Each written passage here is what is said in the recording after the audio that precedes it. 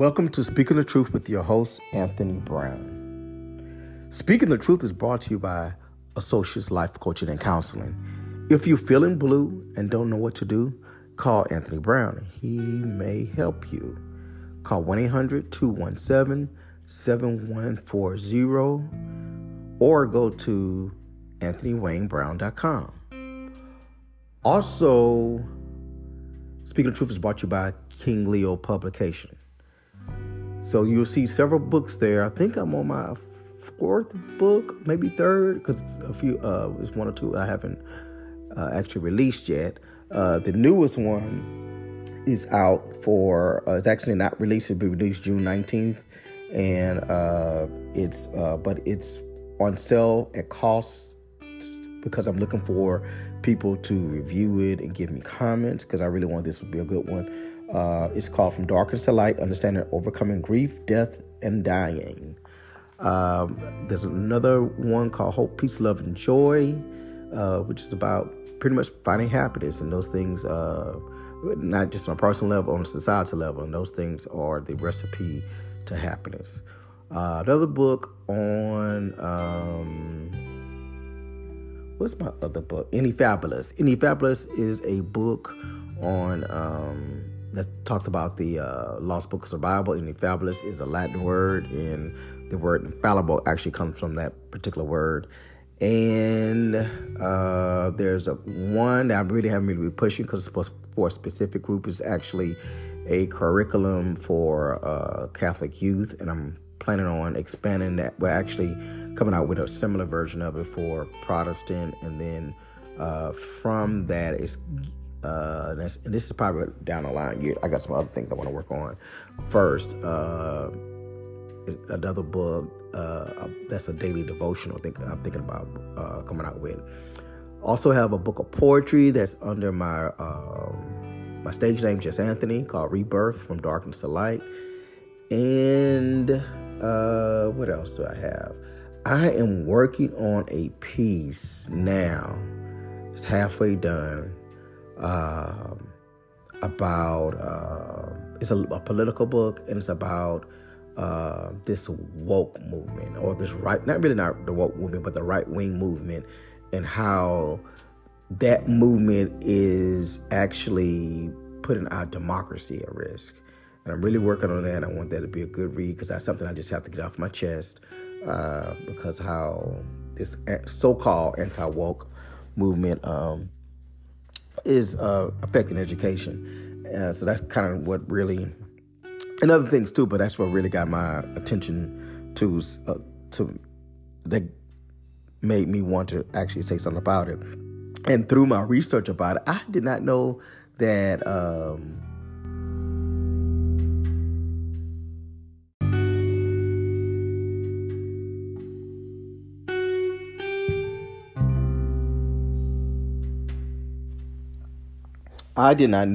Erykah Badu was the person that started the term woke as a way, but that's another discussion for another podcast. I want to do an actual episode on that. So let's get down to it. Today we're talking about grief. I'm gonna pretty much define grief and then talk about the way people grieve, the way we grieve. Grief is a natural response to loss, but the way people grieve can be different. Each individual experience of grief is unique and influenced by a range of factors, including their personality, culture, and the nature of their loss. So we'll talk about how people grieve with specific examples. There is no right way to grieve, and people can experience a wide range of emotions and behaviors during the grieving process. Some people may experience intense emotions like sadness, anger, and guilt, while others may struggle to express their emotions or feel numb. Some people may seek comfort and support from others, while others may prefer to grieve alone. For example, after the death of a loved one, some people may find comfort in talking about their feelings and sharing memories with others. They may find it helpful to attend support groups or seek professional counseling to process their emotions. Others may prefer to grieve privately and find solace in solitary activities like journaling, exercise, or meditation. Cultural and religious beliefs can also influence how people grieve. For example, in some cultures, mourning rituals may involve wearing specific clothing, observing specific rituals, or engaging in specific behaviors. In some religious practices, these rituals can provide a sense of structure, support for individuals who are grieving. Gender can also play a role in how people grieve. For example, studies have shown that men may be less likely to express their emotions openly and may prefer to cope with grief through activities like exercise or work. And this is basically because, well, I'm going to speak from the African American perspective of how we are raised, that we are raised not to show emotions. And when we show emotions, it is a sign of weakness. And in the African American community, at least in my generation, it's not showing emotion not showing emotions, and also showing masculinity is very important. Being as masculine as you can as possible, and emotionless as possible, unless you're about to fight. so that's pretty toxic. So hopefully, when you know better, you do better. The saying goes. So hopefully, we're raising our children a little bit differently, and we are doing self-care so that we can deprogram some of these toxic practices that we were taught. Women, on the other hand, may be more likely to seek support from others and engage in activities like talking about their feelings or engaging in creative pursuits. It is important to note that there is no right or wrong way to grieve, and that each person's experience is valid and deserving of support. It is also important for individuals to give themselves permission to grieve in their own way and at their own pace, without judgment or pressure from others. People can grieve in many different ways, influenced by factors like personality, culture, religion, and gender. Some may find comfort in sharing their feelings with others, while others may prefer to grieve alone. It is important to honor each person's unique experience of grief and provide support and resources that meet their individual needs. So, one question is how long do people grieve? There is no set time frame for how long people typically grieve, as each person's experience of grief is unique and influenced by a range of factors. Grief is a complex process that involves a wide range of emotions and behaviors, and it can take time to work through the different stages of grief. The length and intensity of grief can depend on a variety of factors, such as the nature of loss, the individual's personality and coping style, and the support and resources available to them. For example, the death of a child may result in longer and more intense grief than the loss of an elderly parent.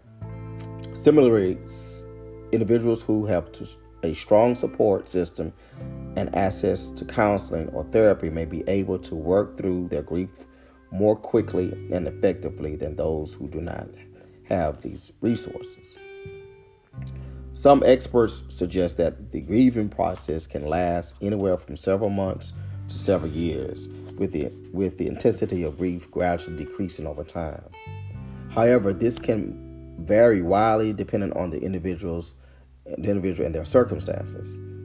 It is also important to note that grief is not a linear process, and individuals may experience a range of emotions and behaviors through their grieving journey. It is common to experience moments of sadness, anger, guilt, and even joy as one works through their grief. It is important for individuals to give themselves time, space to grieve, in their own way and at their own pace without judgment or pressure from others. Seeking support from family, friends, or professionals like grief counselors can also help individuals navigate the complex emotions of grief and find ways to cope with their loss. So, when should a person be referred to a therapist because of grief? Grief being a natural response to loss, it can be a complex and overwhelming process that can impact an individual's mental health and well-being. While some individuals may be able to work through their grief on their own, others may benefit from professional support and guidance to help them navigate the grieving process. So let's explore when a person should be referred to a counselor because of grief. One indication that an individual may benefit from counseling for grief is when their grief is prolonged or complicated. Prolonged grief refers to a grief that continues for an extended period of time, while complicated grief is characterized by intense, persistent symptoms that interfere with daily functionings. Symptoms of complicated grief may include intense feelings or sadness, guilt or anger, a preoccupation with the loss, difficulty accepting the death, and social withdrawal. Another sign that an individual may benefit from counseling for grief is if their grief is impacting their ability to function in their daily life. This may include difficulty sleeping, changes in appetite, trouble concentrating, and a loss of interest in activities they previously enjoyed. In severe cases, grief may also lead to depression, anxiety, or even suicidal thoughts. Now, when I received my master's in counseling, or when I was working on my master's in counseling, one thing that the professors brought out is that when you lose someone close to you, you are not going to be yourself for 2 weeks, more or less. You're just going to be, not all people, but some people may just be out of it. They won't be able to function.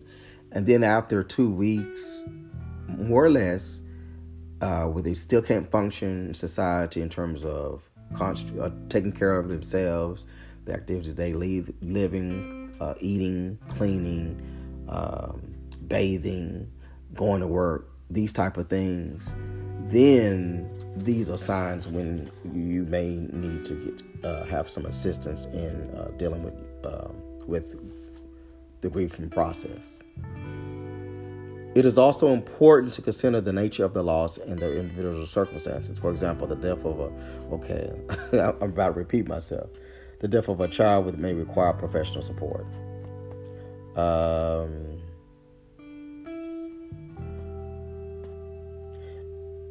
Individuals who have a strong support system, have experienced multiple losses, or have a history of mental health issues may be particularly vulnerable to the effects of grief. When considering a referral to a counselor, it is important to approach the individual with empathy and sensitivity. Many individuals may be resistant to seeking help for their grief, viewing it as a sign of weakness or a lack of faith. It is important to emphasize that seeking professional support is a normal and healthy response to grief, and that there is no shame in seeking help. And I'm hoping that this is changing. I think that people after COVID have taken a more positive look at professional help. So it definitely isn't anything that shows lack of faith or anything that may have you look contrary at your religious convictions, or that something's wrong. It's normal. Individuals should be referred to a counselor for grief if their grief is prolonged or complicated, impacting their ability to function in their daily life, or if they are particularly vulnerable due to personal circumstances. It is important to approach the individual with empathy and sensitivity, emphasizing the normalcy of seeking professional support and the potential benefits of doing so. For example, if you are a person that has a history of substance abuse, seeking counseling during the time of grieving is important.